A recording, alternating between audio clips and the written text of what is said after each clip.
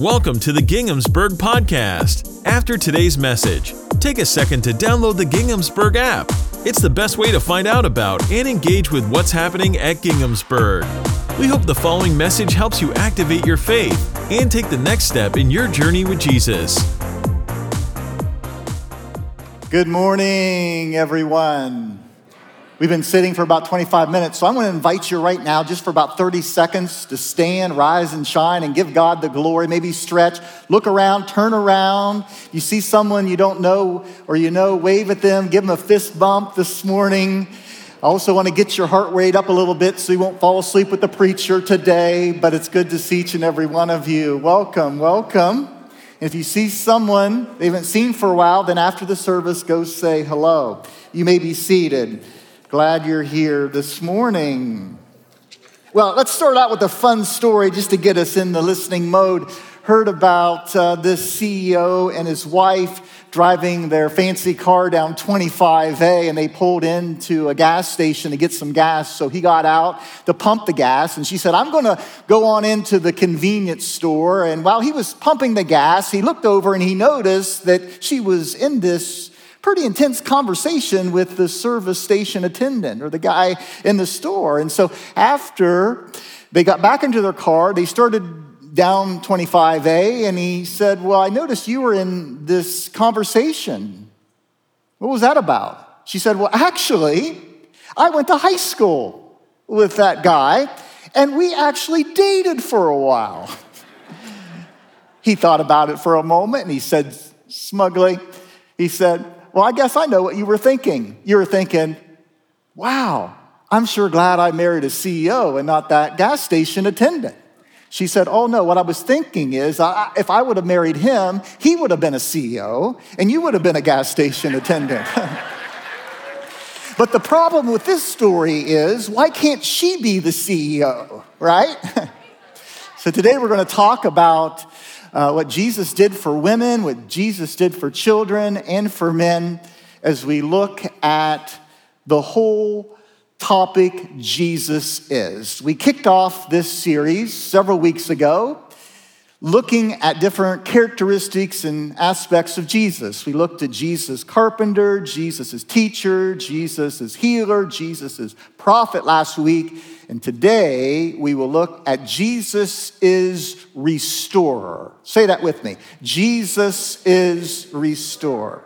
He restores value, the value that God has given to us as children of God, that we can fully see ourselves as God sees us, created in the image of God through creation, but even more importantly, through redemption.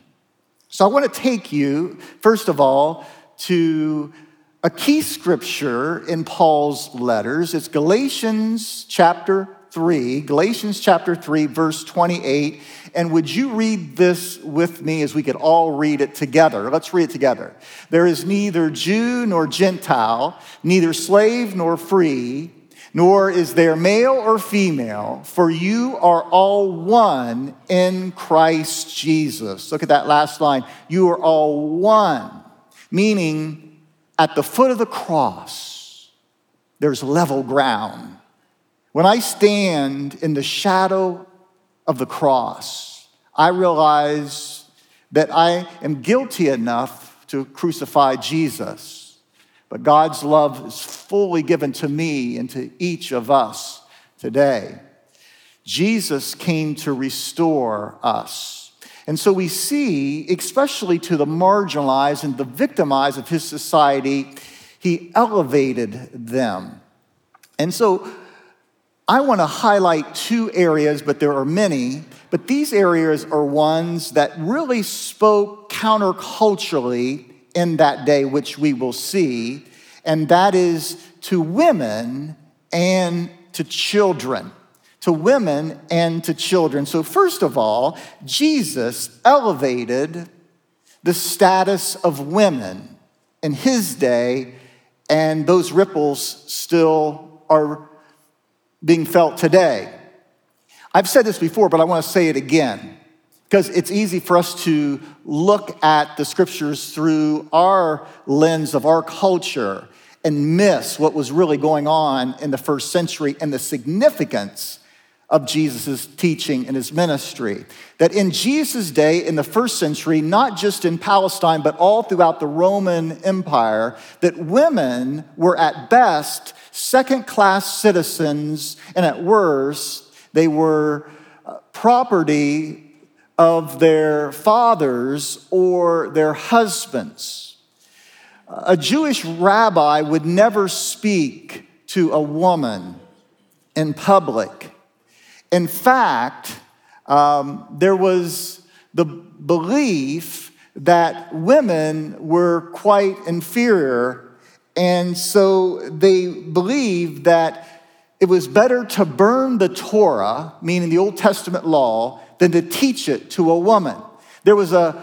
You can't make this up. There was a prayer in the first century by Jewish rabbis that went like this: "Thank you, God, that you created me not a Gentile, a slave, or a woman." They would not speak to women in public. And that's what's so countercultural of Jesus.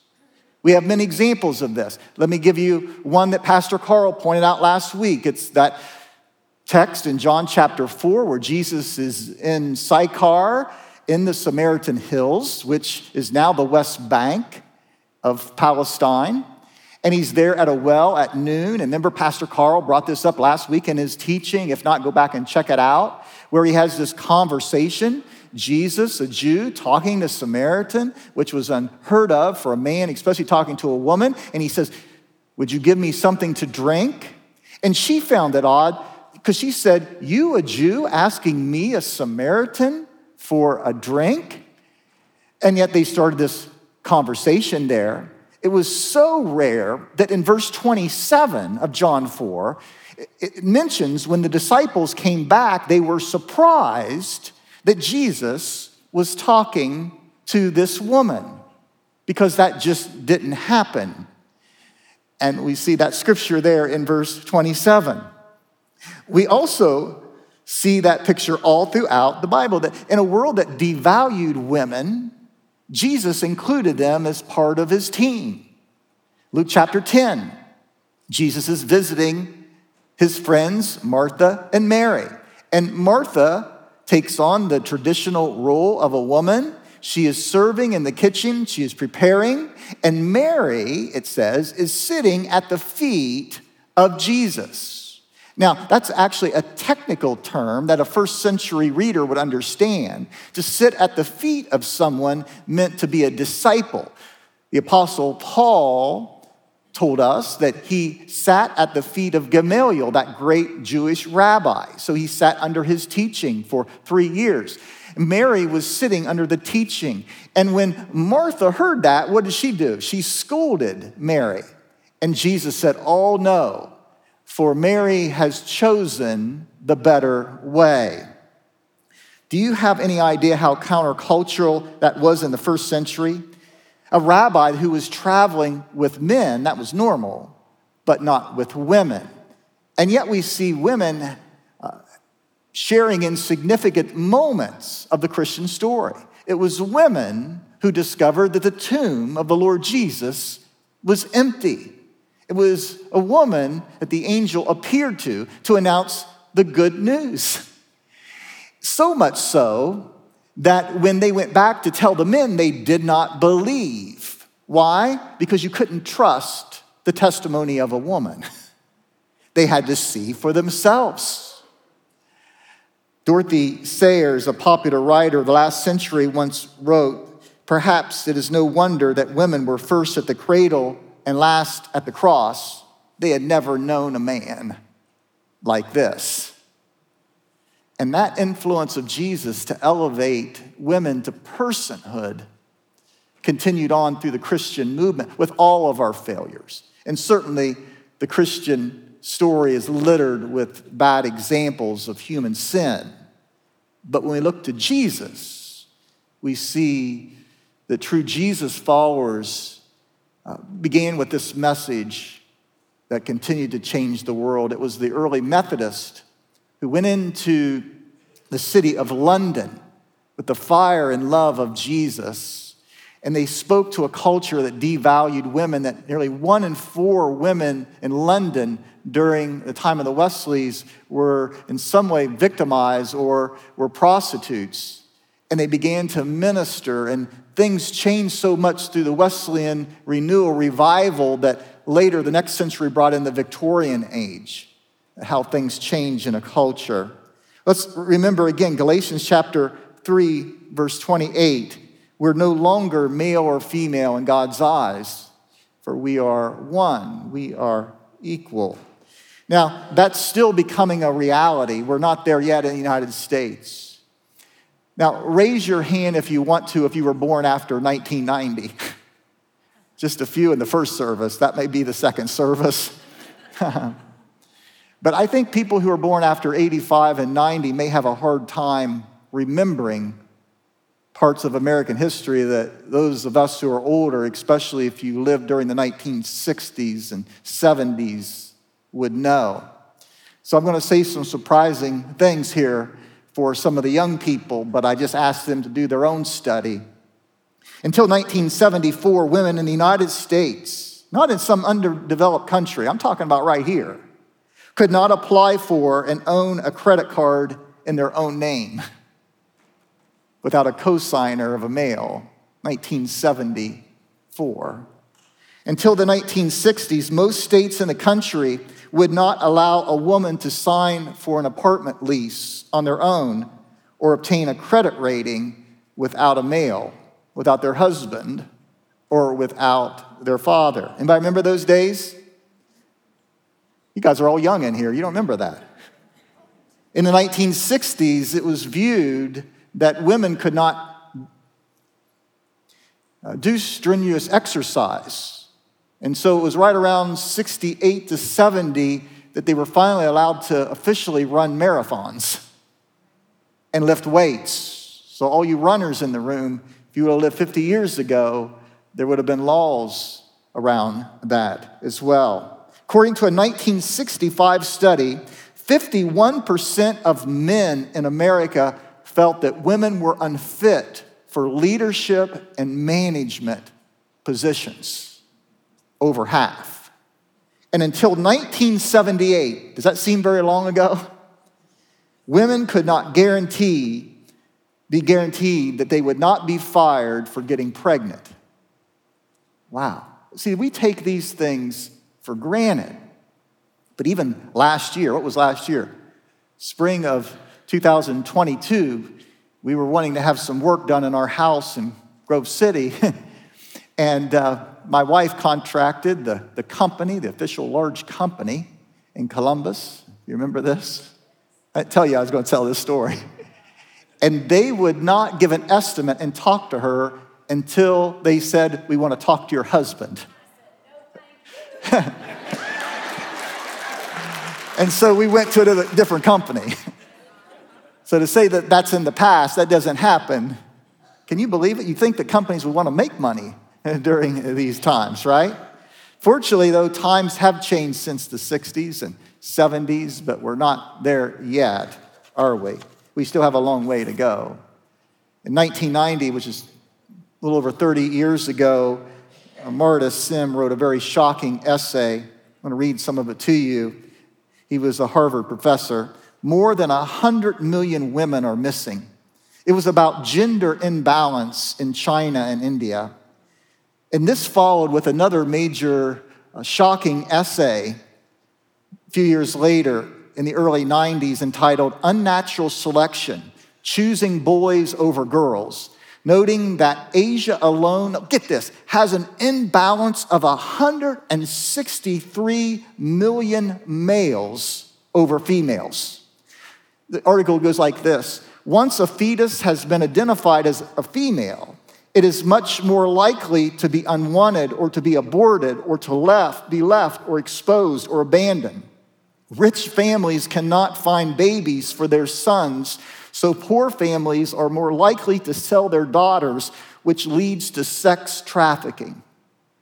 Today, according to the World Health Organization, 1 in 3 women around the world will experience physical or sexual violence. And according to the United Nations, 1 in 4 girls in developing countries will not be able to complete even a primary education.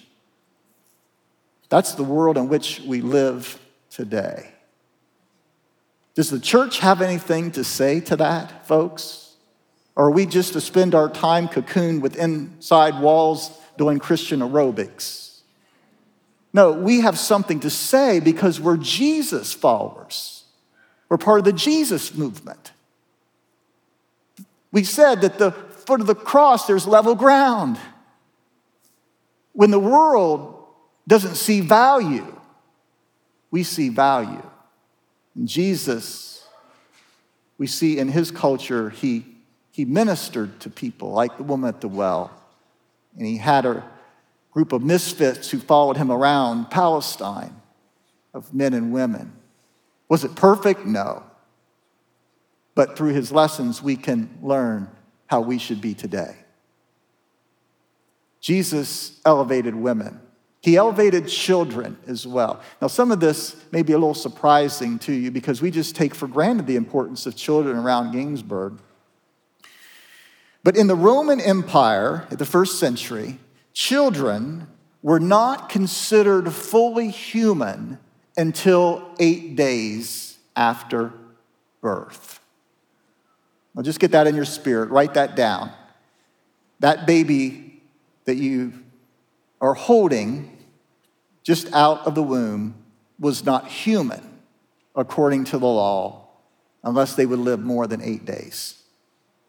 Therefore, abortion was common practice. The Greek philosopher Aristotle encouraged abortion because he was very concerned about population explosion. You think abortion is a new topic. It's not. It's been over 2,000 years. You can go back and Google instruments of abortion. It's been around for a long time.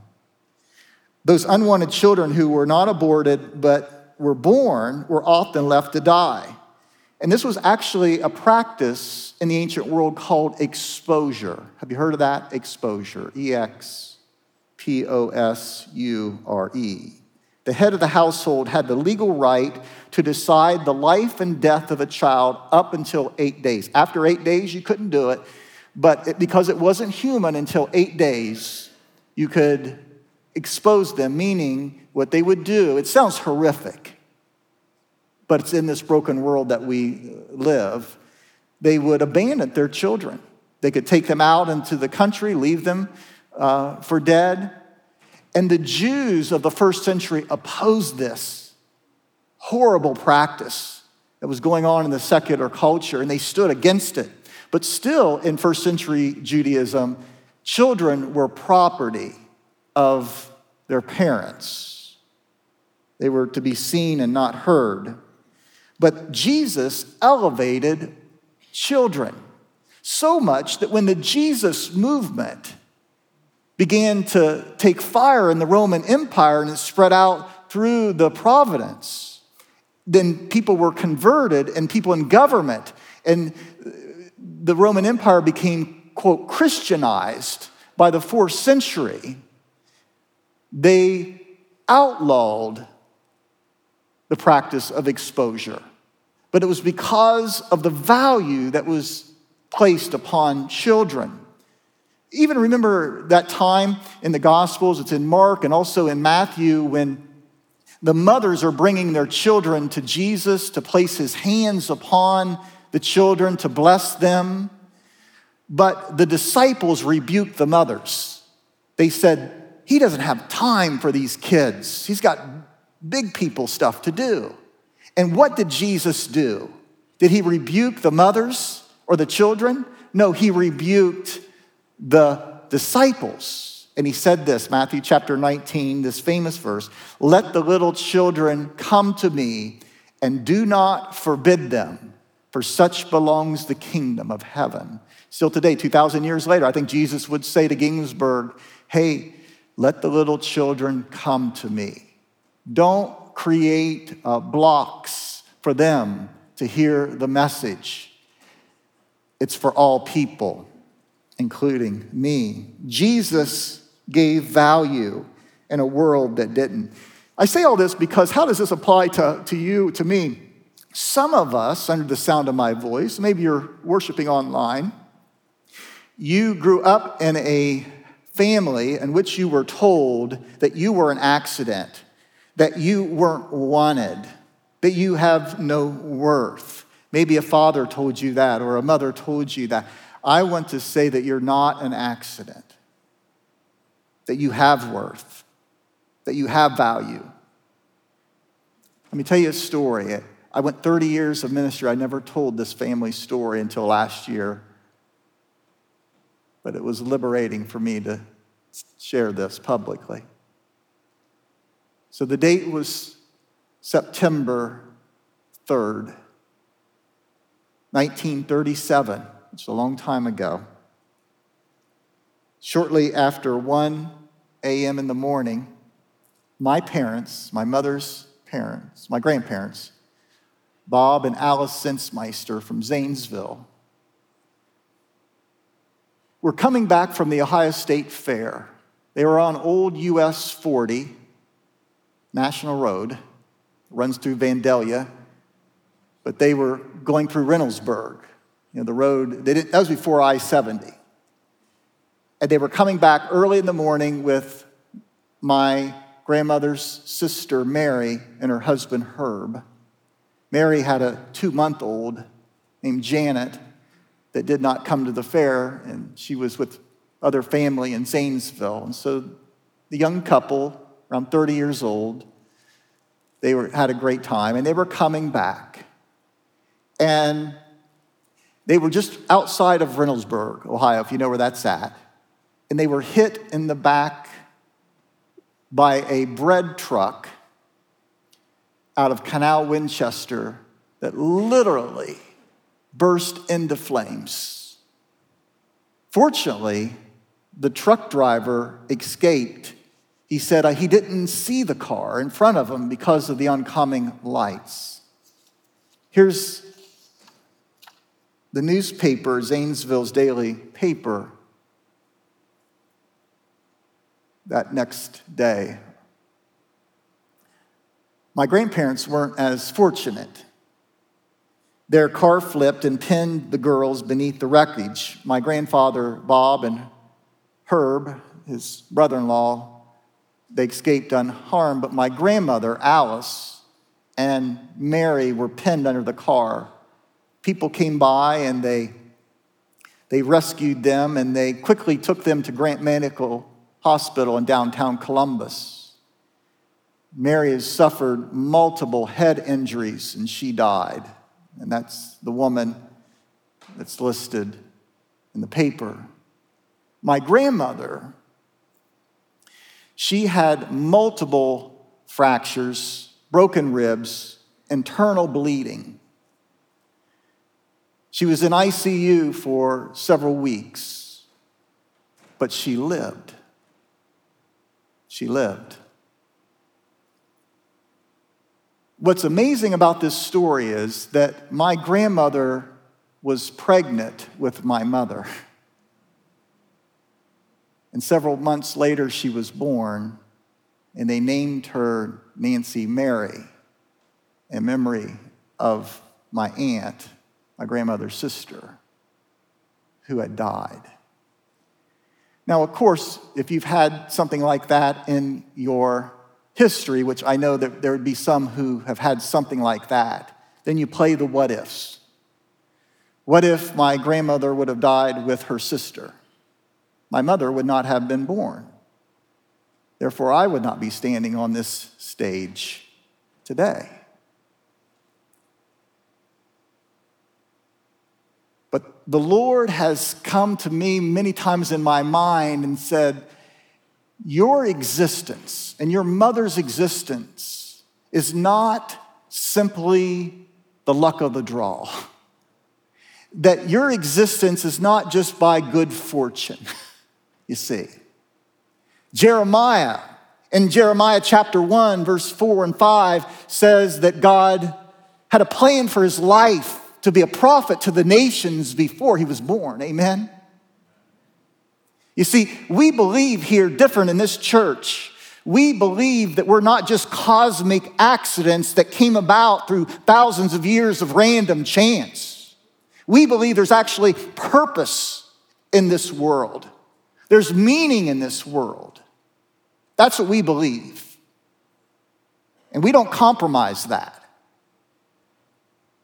King David wrote about this in Psalm 139:16. He said, "You saw me before I was born, and you scheduled me each day of my life before I began to breathe." Every day was recorded in your book.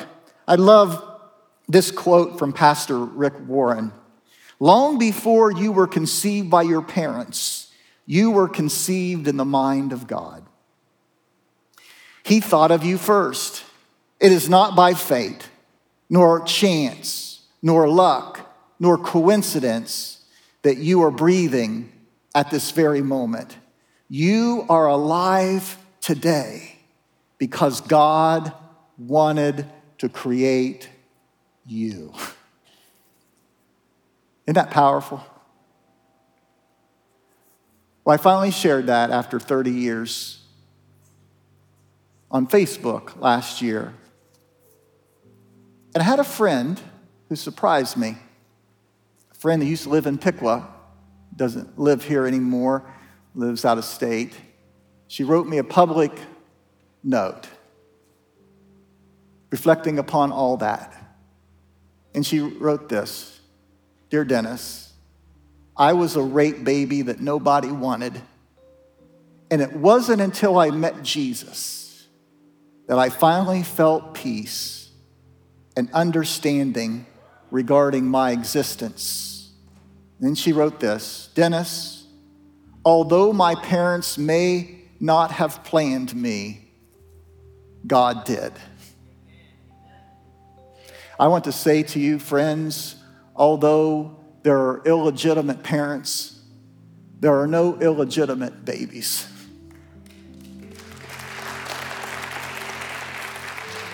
You are not a mishap, if I'm speaking to you today. You are not a mistake. Your life has meaning. Your life has purpose. The Bible says in Ephesians chapter 2 that you are God's masterpiece. Amen? You are God's workmanship, created in Christ Jesus to do good works. And I don't know a lot, but I believe that it's a purpose for you to be here today. To hear this message of worth today. God writes straight using crooked lines. Let that sink in. That's the most powerful word you may hear today for you. No matter what your past has been, only God, through Jesus, defines it. That God writes straight using crooked lines. Lord Jesus, I thank you that you actually care in a world that's careless. That you know our story, that you know our name, and that you went to the cross for us, that we might fully live into our potential that you have created us to be, that you pick up broken pieces of our lives and make all things new. And no matter the road that we've been on, I do thank you that you write straight today. Oh God, we come and fall at your feet, just like Mary. We sit at your feet today to find our worth in you. If there's anyone here that's never given their life fully to Christ, may today be the day they say yes. For all this we pray in Jesus' name. Amen. Amen.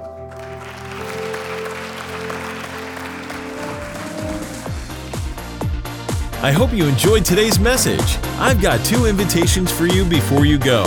First, subscribe to our podcast so it shows up in your feed every week. And if today's message inspired you and you'd like more people to hear it, you can give a financial gift through the Ginghamsburg app or online at ginghamsburg.org.